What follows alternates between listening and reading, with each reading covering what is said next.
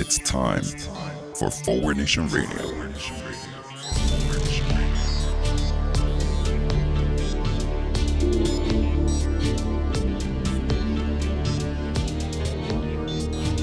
Now here he is, the host of Forward Nation Radio, David Leventhal. Welcome to Forward Nation Radio. New year, same old Forward Nation Radio with same old David Leventhal, last I checked. Thanks for joining us. Do you know who else is the same old? Donald Trump. And did I just compare myself to Donald Trump? Boy, maybe it is a new year.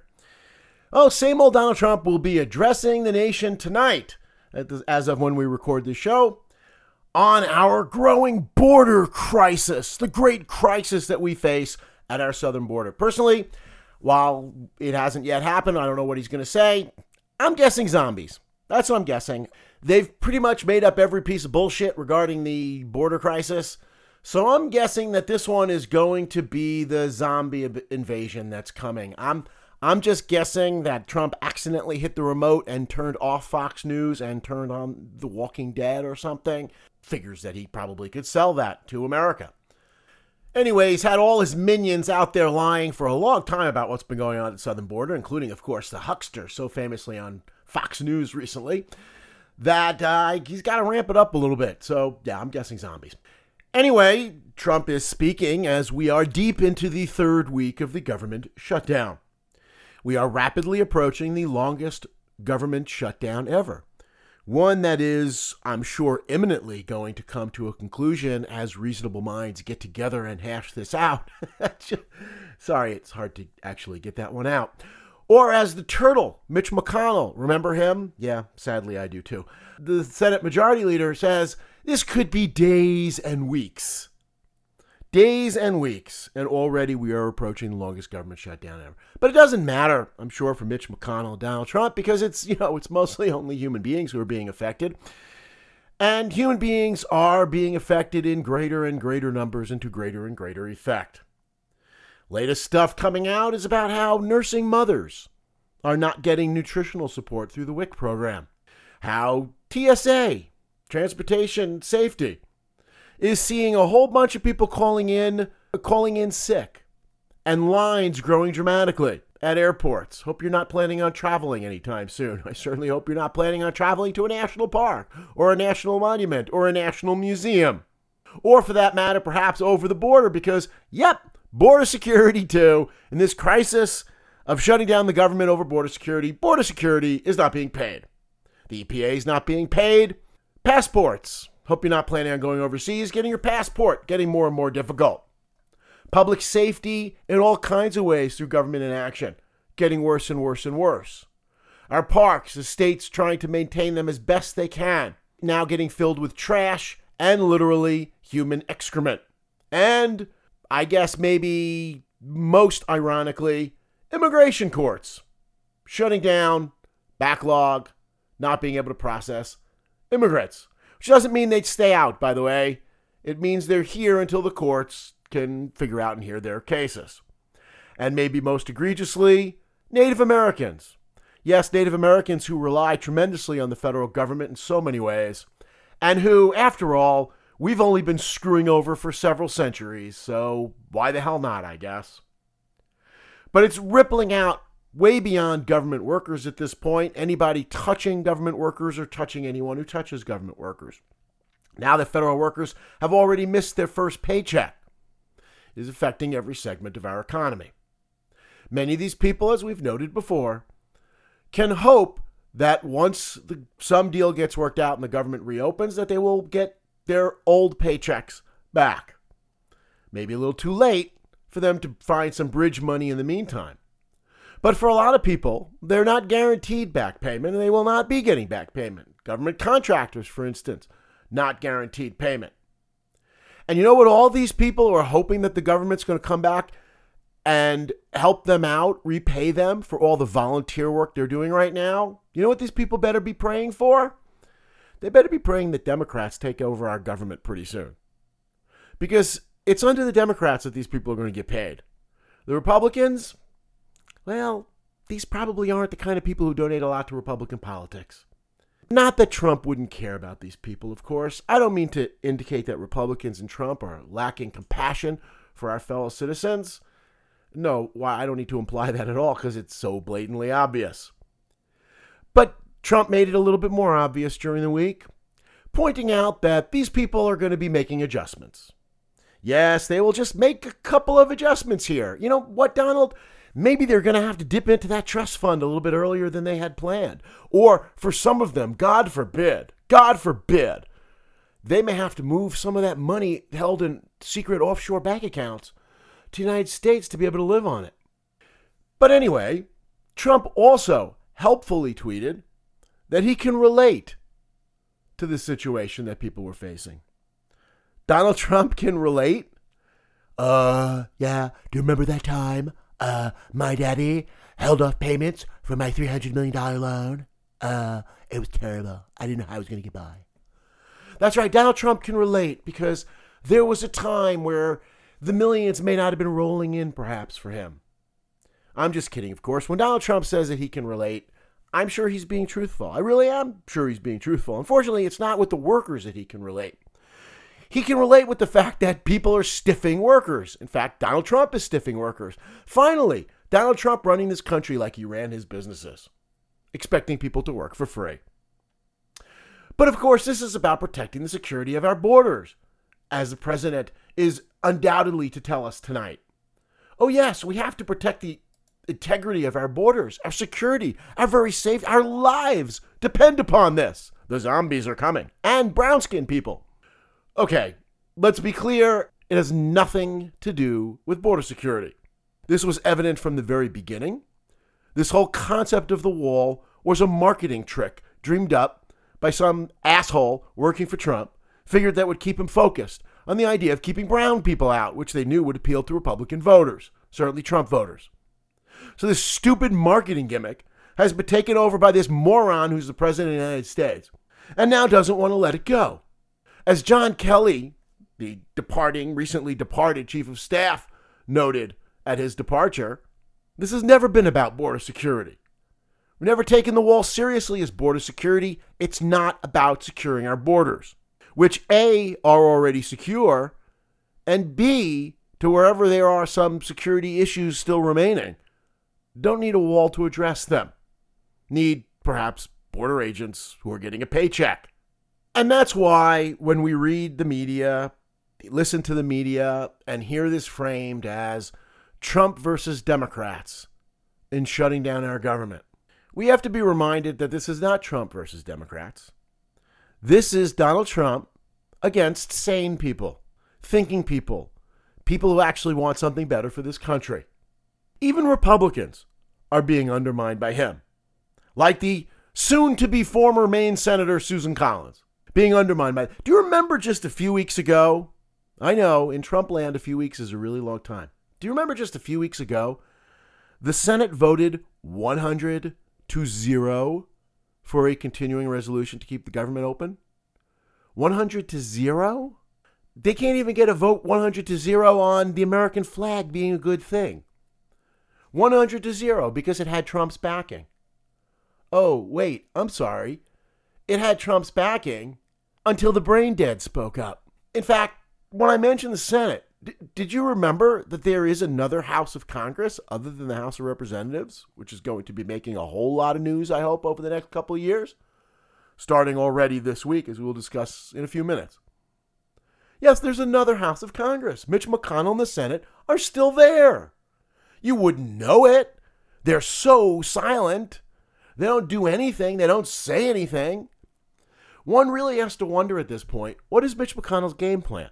Does he actually think that this is going to work out well for the Republicans and the Democrats are going to blink? Is that it? Is he just absolutely clueless as to running a country and once again proving that the only thing this guy is capable of is stopping things from working, which he has proven himself to be very good at for 8 years of the Obama administration, at least, 8 years of the Obama administration, not all of which he was the Senate Majority Leader. Or on some level, is this McConnell getting back at Trump a little bit? Is this McConnell figuring that Trump's feeling more and more heat for this? And at some point, Trump's going to have to come running to Republicans to help save him from this crisis?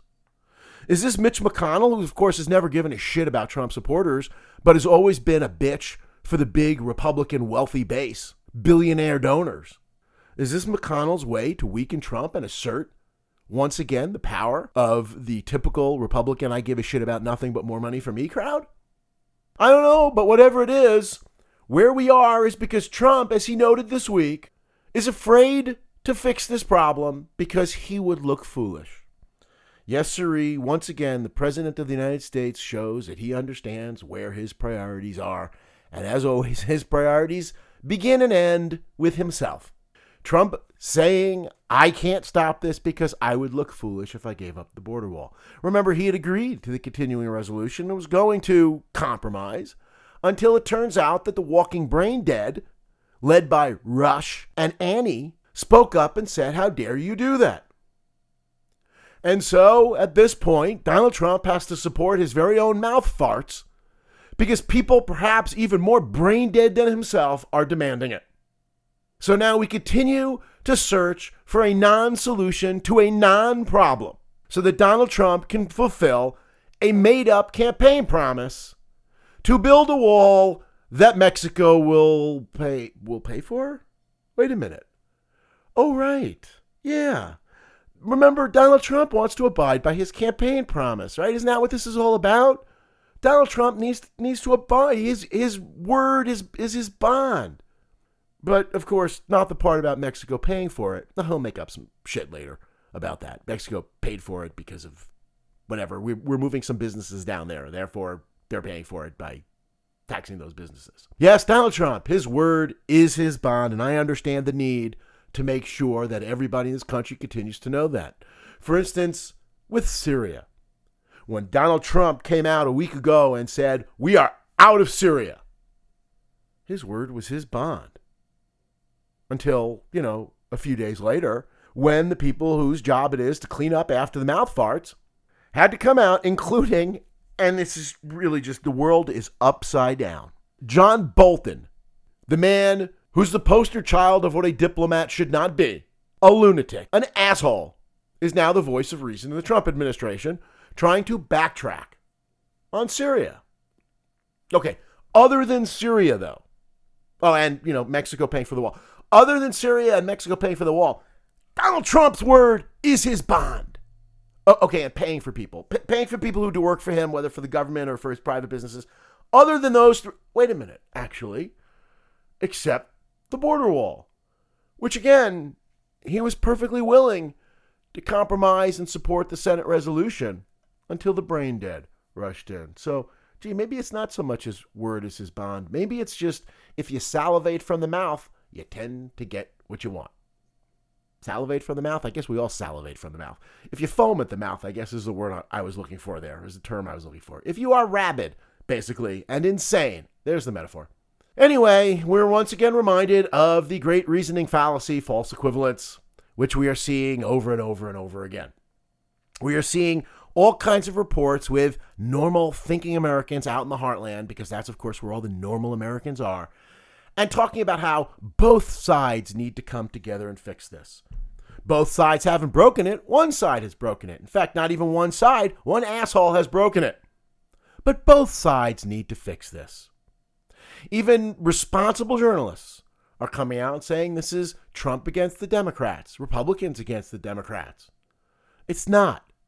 One side wants to fix this and move forward with this country. One side needs to make fantasies come true because the rabid supporters demand it.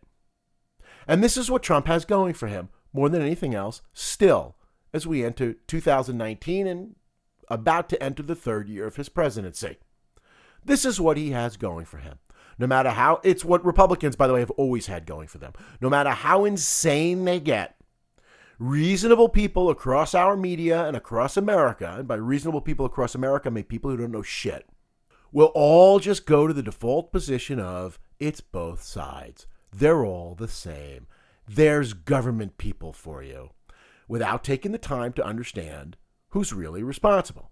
Except, of course, for the people who watch Fox News all their lives.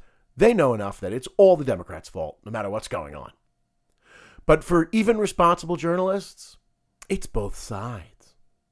And this is why the Republicans keep going more and more and more and more insane. Because not only do you get away with it, but you move that famous Overton window, which keeps getting more and more discussion these days. The window of what seems to be the reasonable middle and the center of what is acceptable in this country continues to get more and more and more insane. With some exceptions, again, which we'll discuss in just a couple of minutes now. Just a couple of weeks ago, Michael Tomasky, a political writer I enjoy reading and have enjoyed reading for a number of years, had an article in the New York Review of Books on how Democrats need to broaden their appeal and need to go out and appeal to rural voters. Yes, the Democrats have owned the cities for a long time and city voters. And now, obviously, with the last election, it's become obvious that Democrats are increasingly owning the suburbs, where people may have an education and have an incentive for this country to actually work. But they still have a problem in rural America. And the Democrats need to do more to appeal to rural America. And as I'm reading the article, of course, my first thought is I'm thinking, well, he says that, they need to show up. That's his big thing. They need to show up and indicate that they care about these people, which, of course, is good advice. As I'm reading that, I'm thinking, but showing up obviously isn't enough. I mean, people want you to talk to them, right? Except they don't want to hear anything other than what they want to hear. So when Hillary Clinton did show up in coal country and told these people that coal jobs weren't coming back because of mechanization and because of, the planet survival, but that she would help train people for the jobs of the 21st century, clean energy jobs, etc., they didn't want to hear that. They wanted to be lied to. So in a sense, I think what we're saying is Democrats need to show up in rural areas and lie to people too. Because if they show up and tell the truth, I don't know that it's going to help much. Although giving some more thought to Tomasky's article made me think, well, maybe that's not quite what he's saying. Maybe what needs to happen is that the Democrats need to show up and at the very least tell everybody there how much the Republicans are lying to them.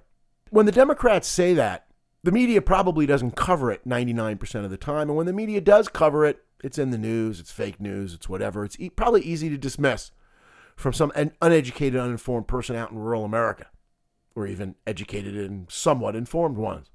And maybe if the Democrats showed up and said, here's why Republicans are lying to you. Well, as Tomasky notes, it's not going to change a lot of minds. But I guess maybe he's right. It doesn't have to change a lot of minds. It just needs to change some to dramatically change the balance of power. So maybe Democrats don't need to show up in these places and lie to people like Republicans have been so successfully doing for so long. Maybe they need to show up and at least point out to people who are willing to listen, those few, how much the Republicans have been lying to them all these years. And maybe at some point, the fact that they just keep getting poorer and they keep getting worse off every time the Republicans run this government will start to sink in. So anyway, if Donald Trump does ultimately get money for the border wall or gets to build his steel fence or, maybe it'll be aluminum by then or wooden slats or maybe some nice blinds, where will the money come from to run our government, let alone waste billions of dollars on an unnecessary fence? Well, we're going to be spending several weeks, as we started last week, in talking about discredited GOP policies that finally need to be buried so that they can't keep coming back. And I want to talk a little bit more now for the rest of the show about some more policies, or some of the policies we briefly outlined last week, that really need to be put to bed. At some point during the semester, in at least one of my classes, I asked my students, who wants to pay more in income taxes or in taxes? And of course, generally the answer is, are you crazy? If I asked it late in the semester, as I did this past semester, I'm just going to reminisce here for a moment, because this was actually a pretty nice moment for me. I kind of asked that question late in the semester this time, and several students in one of my classes raised their hand and said, well, we do, because as you've pointed out, our taxes actually pay for things that we like. And since I teach at a public university, for instance, or what's left of it, the City University of New York, these students understand that our tax dollars, among other things, help pay for their education, which obviously is showing way more thoughtfulness regarding taxes than 99.9% of their fellow citizens are able to show. Because generally in this country, if anybody says anything about paying more in taxes, that's the death knell. And older Democrats like me are freaking out every time a Democrat talks about raising taxes. By the way, even aside from the fact that taxes buy stuff that we like, one of the things I like to point out in my class is you all want to pay more in taxes. And they look at me strangely, as I expect many of my listeners right now are thinking, I don't want to pay more in taxes. But you know, on some level at least, maybe it's a trick question, but you do want to pay more in taxes. For instance, if they doubled your salary, what would that mean to you? That would mean that you're going to pay more in taxes. If they doubled my salary, I would pay more in taxes. If they tripled it, I'd pay even more. You really want to screw me, CUNY? Quadruple my salary. You think I'm kidding, but this is the famous Wall Street Journal editorial of a few years ago that I've mentioned on the show before. The famous Lucky Duckies article, where the Wall Street Journal editorial page, that I noted is Fox News for people who can read, pointed out that people who are too poor to pay any income taxes are lucky duckies because they don't have to pay income taxes. It's remarkable, again, how Republicans and the wealthy so control the public debate. What else is it about which we care absolutely nothing other than price? When someone we know goes to dinner, is the only question we want to know is, how much did it cost you? Don't we also want to know about the quality of the meal? What did you get for that meal? Was it good? How was the ambiance? What did you get for your money? I mentioned a very positive moment in class that happened this past semester. I'll guess for balance, I'll bring up one of probably the single most depressing moment. I've probably mentioned this before on the show, but in all my years of teaching, probably most depressing moment is a student I knew very well. Had taken me for 3 classes. I got to know her very well. We became friends. She got married. She moved to Florida. She called me before the 2008 election and said, I live in Florida. I'm in one of the few states where my vote actually matters for the presidential election. Tell me why I should vote for Barack Obama. And before I had a chance to say, Sarah Palin, she followed up by saying, tell me why my taxes will be lower under Obama than they will be under John McCain. In other words, I want to vote Republican, and I want some bullshit reason to do that. No question about what will I get more for my money, who will run the government better, where will government be more efficient, where will government spending priorities be better. No, just where can I spend less? So, I don't know. The only thing I can think of is that Republicans eat out every night at Taco Bell and nowhere else. And most of this country, because all we care about is price. It's only with taxes that we could do that. Don't tell me what I'm going to get for my money. I just want to pay less. Well, until kind of recently, that was the buzz from both sides. Democrats have learned, the reason older Democrats like me are freaking out is because every time historically Democrats have suggested raising taxes to pay for things that this country needs, that has been the end of a political career. Walter Mondale famously saying in a debate against Ronald Reagan, we are both going to raise taxes. The difference is I'm telling you I'm going to do it. He's telling you he's not going to do it. So Walter Mondale got destroyed in the election. Ronald Reagan raised taxes. Thus, once again, supporting the Republican idea that you win elections by lying to the American public as much as possible.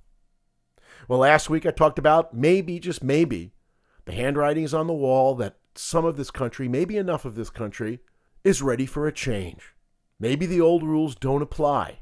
Maybe I'm engaging in wishful thinking. But just maybe. And who agrees with me? Well, apparently the new progressive majority, or at least some of it, in the House of Representatives agrees with me. Alexandria Ocasio-Cortez coming out this week and saying that she believes that the top marginal tax rate, income tax rate, should be raised to 60 or 70%. That's on income over $10 million a year.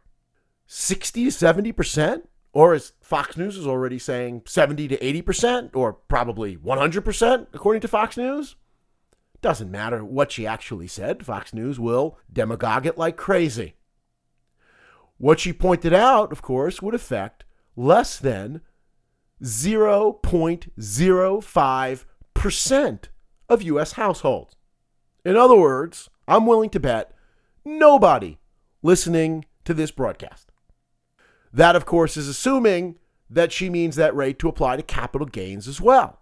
Capital gains being how really wealthy people make their money, not by working, but by having their money make money for them. Yes, how they realize the American dream by not working. Keep that in mind in a few moments when we talk about how Republican tax policies are based on how much better and more productive the wealthy are than us. Assuming it's 60 to 70% top marginal rate on capital gains as well, it will raise something close to $1 trillion in 10 years. Well, it's a start. A wealth tax would be better. Maybe they can do the two in conjunction. Taxing very wealthy people, regardless of what they're making in any particular year, taxing their wealth. And in fact, extending it a little bit, maybe to the vaunted 1% that we're always talking about, which is people earning in excess of something in excess of $600,000 a year. Maybe some of them could be asked to pay a little bit more in taxes as well. And maybe while we're at it, we can consider a financial transactions tax for people who like to play with money in the stock market, some of whom are insider traders, acting on information to cheat and steal from the rest of us. Maybe there should be a small tax every time you buy and sell stocks. And while we're at it, maybe we should go back and reinstate taxes on corporations. Maybe we should stop the race to the bottom, where most corporations in this country, regardless of the recent Republican tax cut making things worse, even before then, were something like 2/3 of U.S. corporations typically paid no income tax in a given year. Maybe we could stop this race to the bottom, so evidenced by the Amazon giveaway right in my own backyard. Maybe we could have the government can institute a minimum corporate tax, where no matter what state you're in, if the state doesn't take any taxes out, we will. You move to a country that doesn't tax you, you'll still pay it to the United States federal government. These things could raise trillions of dollars and actually help Americans and help this country and do the kind of thing that we need to do to support this country. God bless Alexandria Ocasio-Cortez for bringing on this debate. Fox News will rail like crazy and make shit up about how Democrats just want to tax everybody. And much of the country, if history proves true again, will believe them. The question is, will history prove true again that most of Americans, or most voting Americans, will believe them? Because this is something that is desperately needed to be done in this country. We have seen over the last 40 years, since Ronald Reagan, the results of the rich not paying taxes. I mentioned I worked for CUNY, an institution that, as far as I can tell, is hanging on barely by the skin of its teeth. What used to be a vaunted public institution of higher learning is increasingly becoming an embarrassment, based upon people who already make too little money being willing to volunteer their time and their resources, like most of the rest of the American education system, to try to educate our children because we don't have the money or the wherewithal to do it ourselves. But anyway, it wasn't just enough that Ocasio-Cortez mentioned that we should be raising taxes on the wealthy. She then needed to kick the asses of those who responded to her on Twitter. Once again, proving that this, 29-year-old young lady has one really big thing going for her aside from her decency. And that is that she is so much smarter than the other side. Like Steve Scalise, who apparently doesn't understand the concept of how marginal tax rates work. And so I'd like to point out for our listeners, because I expect, based on a question of one of my most faithful viewers, the expectation that a lot of people in this country don't really understand how marginal tax rates work. So let's talk about marginal tax rates. And somebody might forward this to Steve's Representative Scalise, in case he has some time on his hands to educate himself. People talk about going into a higher tax bracket. You've probably heard people saying, I'm going to go into a higher tax bracket. Even responsible journalists have been talking about Ocasio-Cortez's plan as taxing some people at 70%, at up to 70%. Both of those things are misnomers. You don't go into a tax bracket. You don't belong to a tax bracket. Your money gets taxed at whatever bracket it happens to fall in. That's the concept of marginal tax rates. Now, what does that mean? That means that for the first $15,000 or so, depending on your tax filing situation, that you earn this year, you pay zero income tax. Nothing. Nada. Nil. That's true of me. That's true of you. That's true of Bill Gates. That's true of Donald Trump.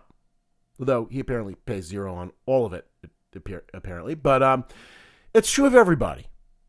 The difference, of course, being that it may take me a couple months to get to that point. It may take you a few months to get to that point. And it may take Republican donors until 10 a.m. on January 1st to reach that $15,000 income in a year.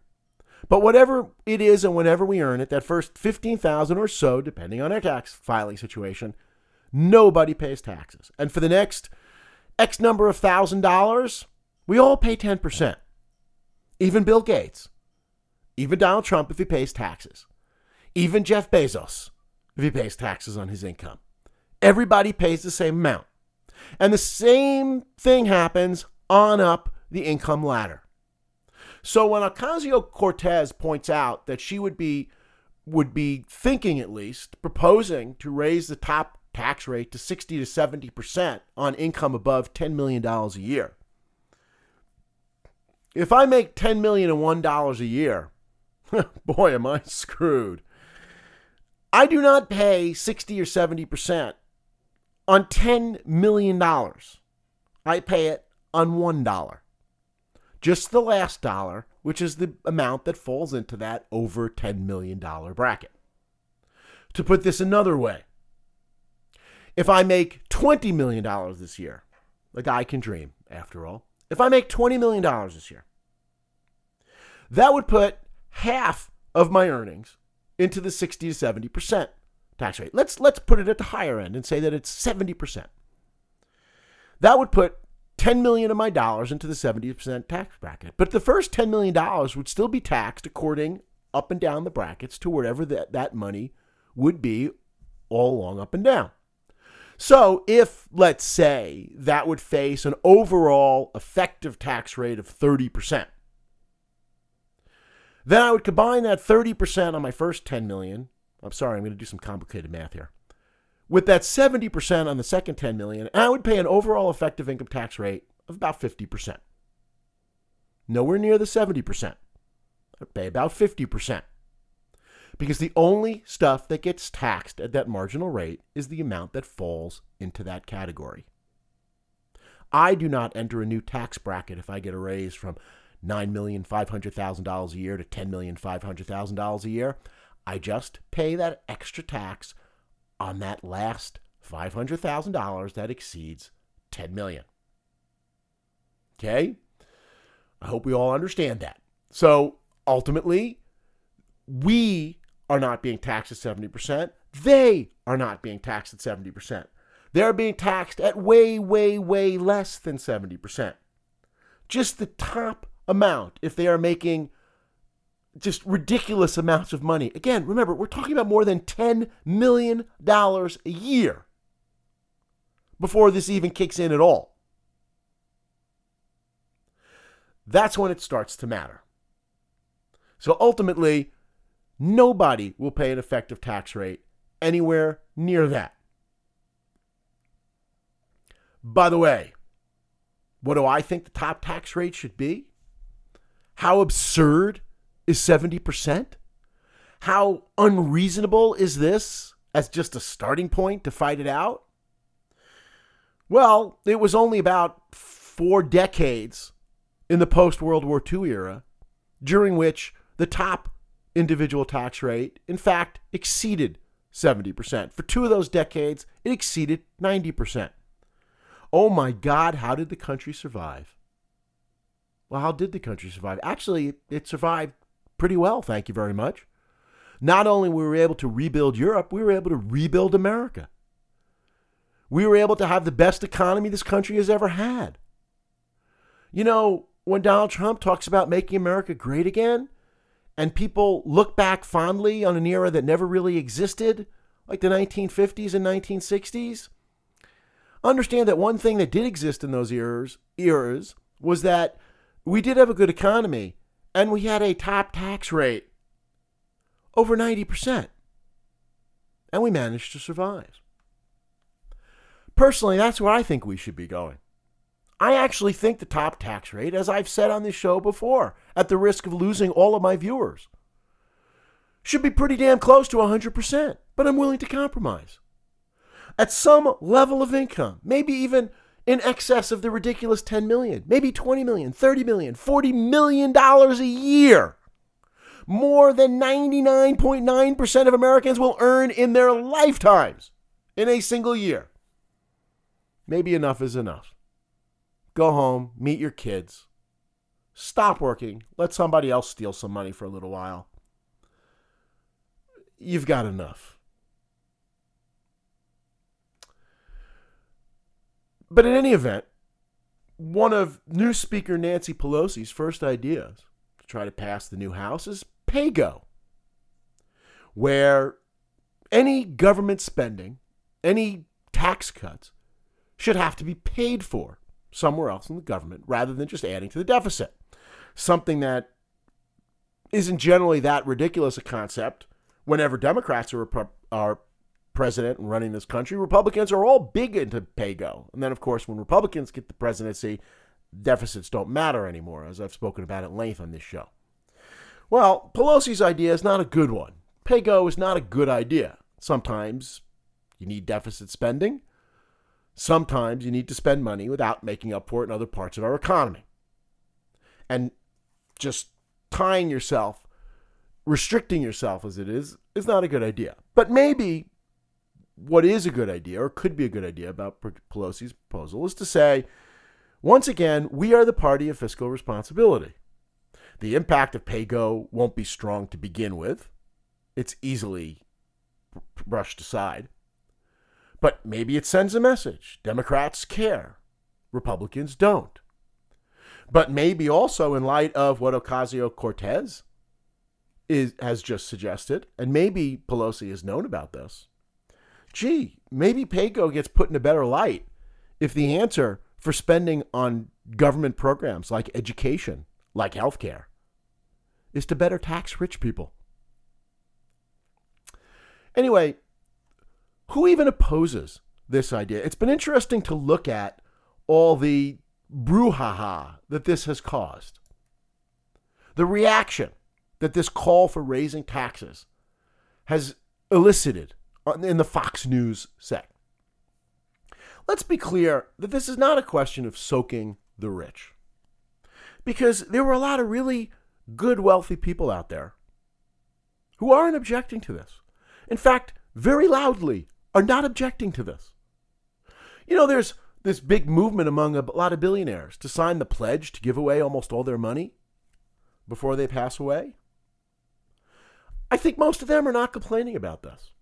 So let's be clear who opposes the idea of progressive taxes on really, really, really ridiculously wealthy people. People who overwhelmingly, by the way, have not earned any of the money that they're getting, or most of the money that they're getting. It's not just the wealthy. It's the scummy wealthy. It's not just rich people, or it's not rich people who are against this. It's rich scumbags who are against this. It's rich scumbags who are perfectly happy to have children starve, go hungry, fail to get an education, so that they can have a little bit more and a little bit bigger yacht. At some point, I know this is going to be put out as, oh, here we are, war against the wealthy, class divisions. But it's really not that. It's just decent people against scum. Because people with a lot of money, a lot of them, have the decency to not want to enjoy that money when so many people in this country are denied opportunity and are hurting. So let's be clear whose interests are under threat right now. In any event, way to go, little girl, and by little girl. That's a quote, of course. Way to go, Ocasio-Cortez, congresswoman, congressperson. But showing that Democrats now have some balls. Maybe primarily in the form of female new congresspeople, but balls nonetheless. Maybe Democrats are going to start fighting for things that are actually worth fighting for. Not just fighting for a little bit less of Republicans' shit. Also deserving a shout out this week, new Congressperson Rashida Tlaib from Michigan, who famously and notably called for the impeachment of Donald Trump. Oh, echoed those magic words that no one's supposed to utter, despite the fact that he's so obviously and blatantly committed and continues to commit impeachment-worthy offenses. Oh, no. That violates standards of decency. Violates standards of decency. Not only did she call for impeachment, technically she called for impeaching that motherfucker. How dare she use bad language? Republicans are all up in arms about this. Again, not so up in arms when their own former vice president, used it in the Oval Office. No. But they're faux up in arms that she said a bad word. That's right. The party that is backing Donald Trump has their delicate sensibilities offended by Congresswoman Tlaib's using the word motherfucker. Now, to be fair, that was inappropriate. Donald Trump is not a motherfucker. He's a wannabe daughter fucker. That's different. Not a motherfucker. I don't think he wants to fuck his mother. He probably never even fucked his mother. It's his daughter he wants to fuck. Come on, Congresswoman. You're a Democrat. You got to get these things right. Anyway, this whole argument of the scandal of a progressive tax system, taxing the wealthy more, is premised on, as I talked about last week, the idea of how much better the rich are than the rest of us. How much more wonderful and productive human beings they are. And how the market is so magical that we shouldn't be doing anything to change the way the market seeks to reward people. As I started noting last week, these are perhaps the biggest of all the Republican and the most noxious of all the Republican lies that have been floated and have been so successful for so long. The idea that the rich are better than the rest of us? Give me a break.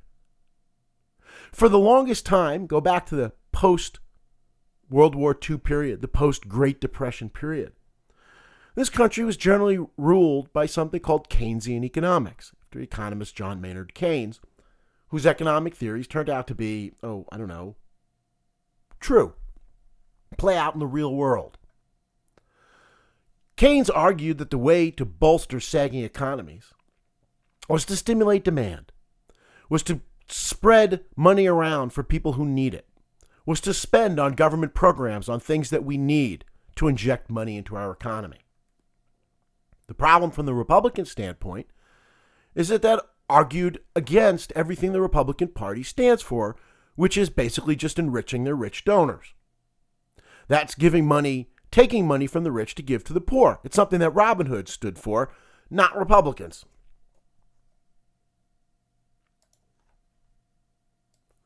So Keynesianism ruled for 4 decades because it worked, but not if you're a Republican and your concern isn't with how well our economy was working, but how well it was rewarding rich people.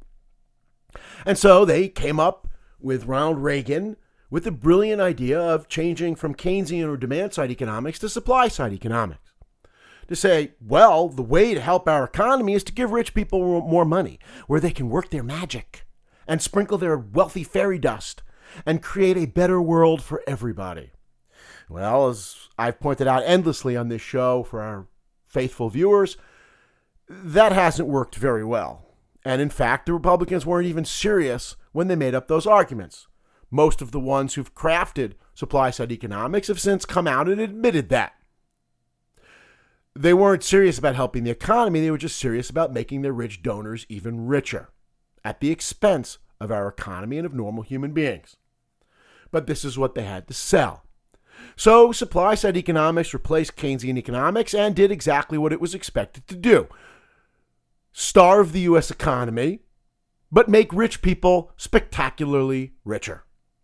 Once again showing that Keynesian economics and rational thought does rule the day. In fact, as it is right now, the New York Times had an article, Washington Post as well had an article about how Republicans believe in lowering rates to spur growth. Lowering rates on wealthy people, not to spur growth, but dilute the economy. Also, they have some bridges to sell to us, as David Stockman, one of the architects of supply-side economics, pointed out in an old episode of Colbert. On the other hand, Democrats want to tax people to pay for social programs and help actual human beings. Maybe we need to move back in that direction, and maybe to some extent we're finally ready to do that.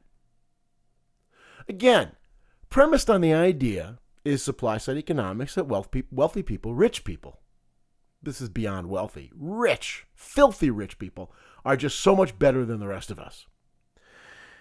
And that's premised on the idea, aside from anything else, that the market tends to reward people properly in some respects. And again, if you believe that, I have a bridge to sell you somewhere. As I've been telling my students for years, you want to make money? Only consider helping rich people. Don't ever, ever lift a finger for poor people. By definition, they can't pay. You want to go into medicine? You could go into medicine to try to change people's lives for the better, to try to help people. Give a shout out to my nephew, who's gone into pediatric infectious diseases. Not generally a big money maker.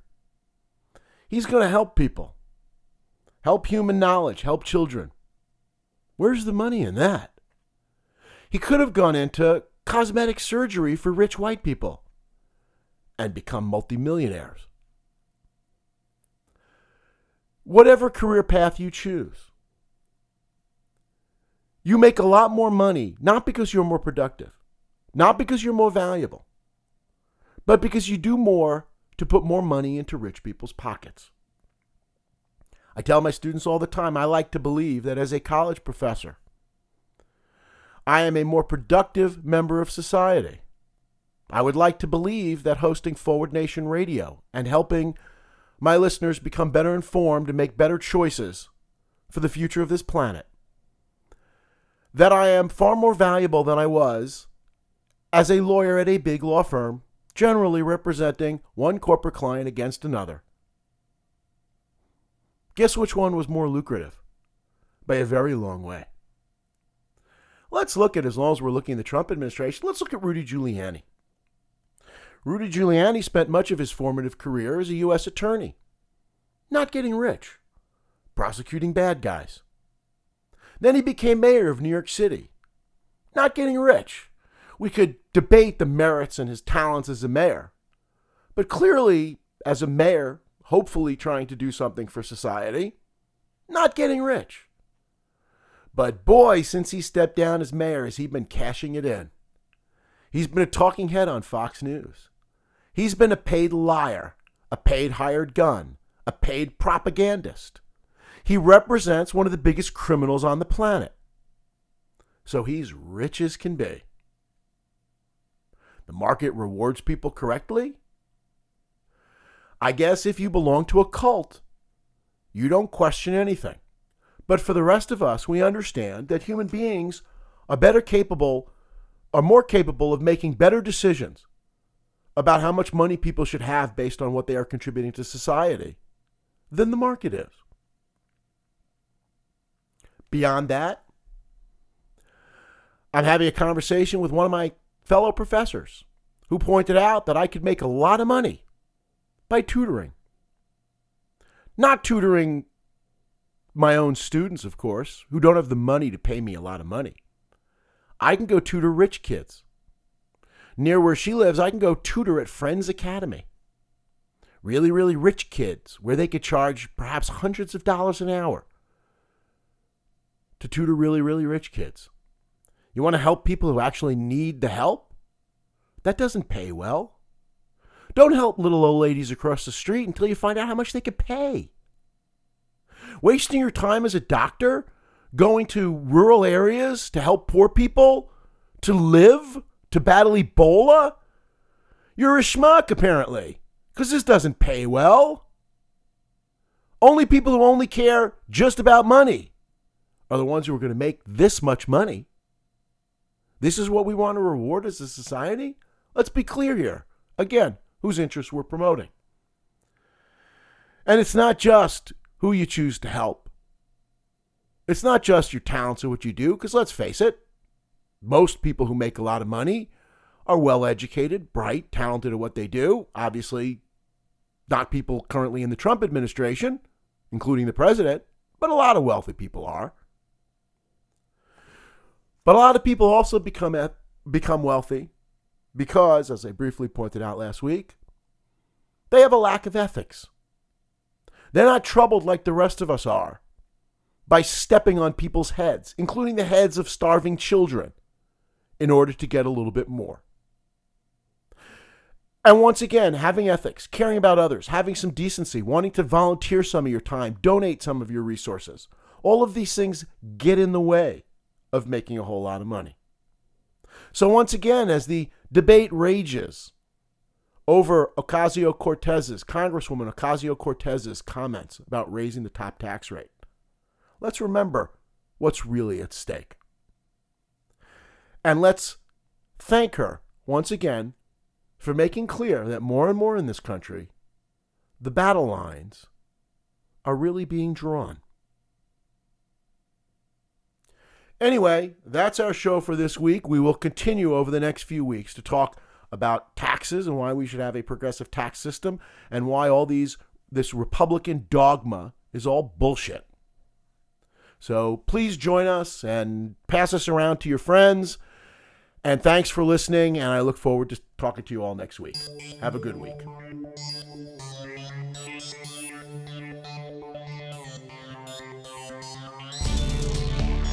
You've been listening to Forward Nation Radio with David Leventhal.